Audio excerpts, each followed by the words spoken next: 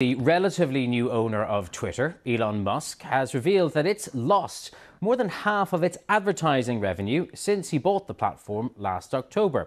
Twitter currently has around $13 billion worth of debt, which is due to be repaid by the end of July.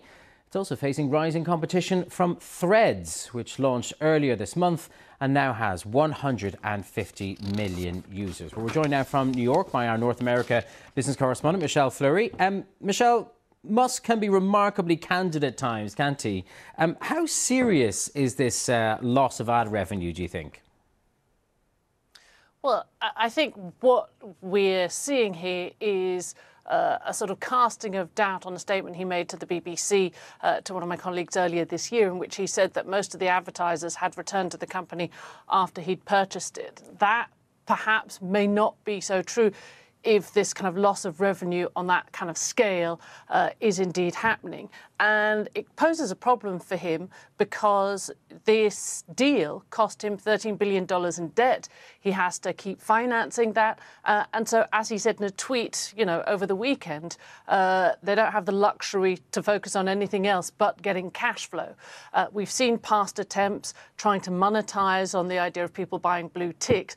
But the problem is there hasn't been enough of that, it hasn't generated enough revenue.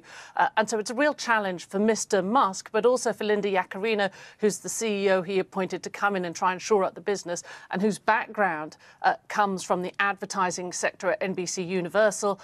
She is reportedly in sort of conversations with influencers, with celebrities, trying to encourage them and also trying to sort of encourage the creator kind of class, if you like, Sure, to come on the site and kind of post videos and content. And on top of all those pressures, the Facebook owner, Meta, trying to eat Twitter's lunch, launching its own version of Twitter, Threads, 150 million sign-ups in just the last few weeks.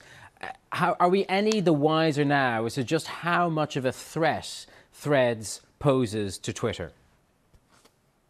Look, I mean, there are a couple of sites that kind of track usage of social media platforms, and Twitter does appear by those metrics to have taken a hit since the arrival of Threads.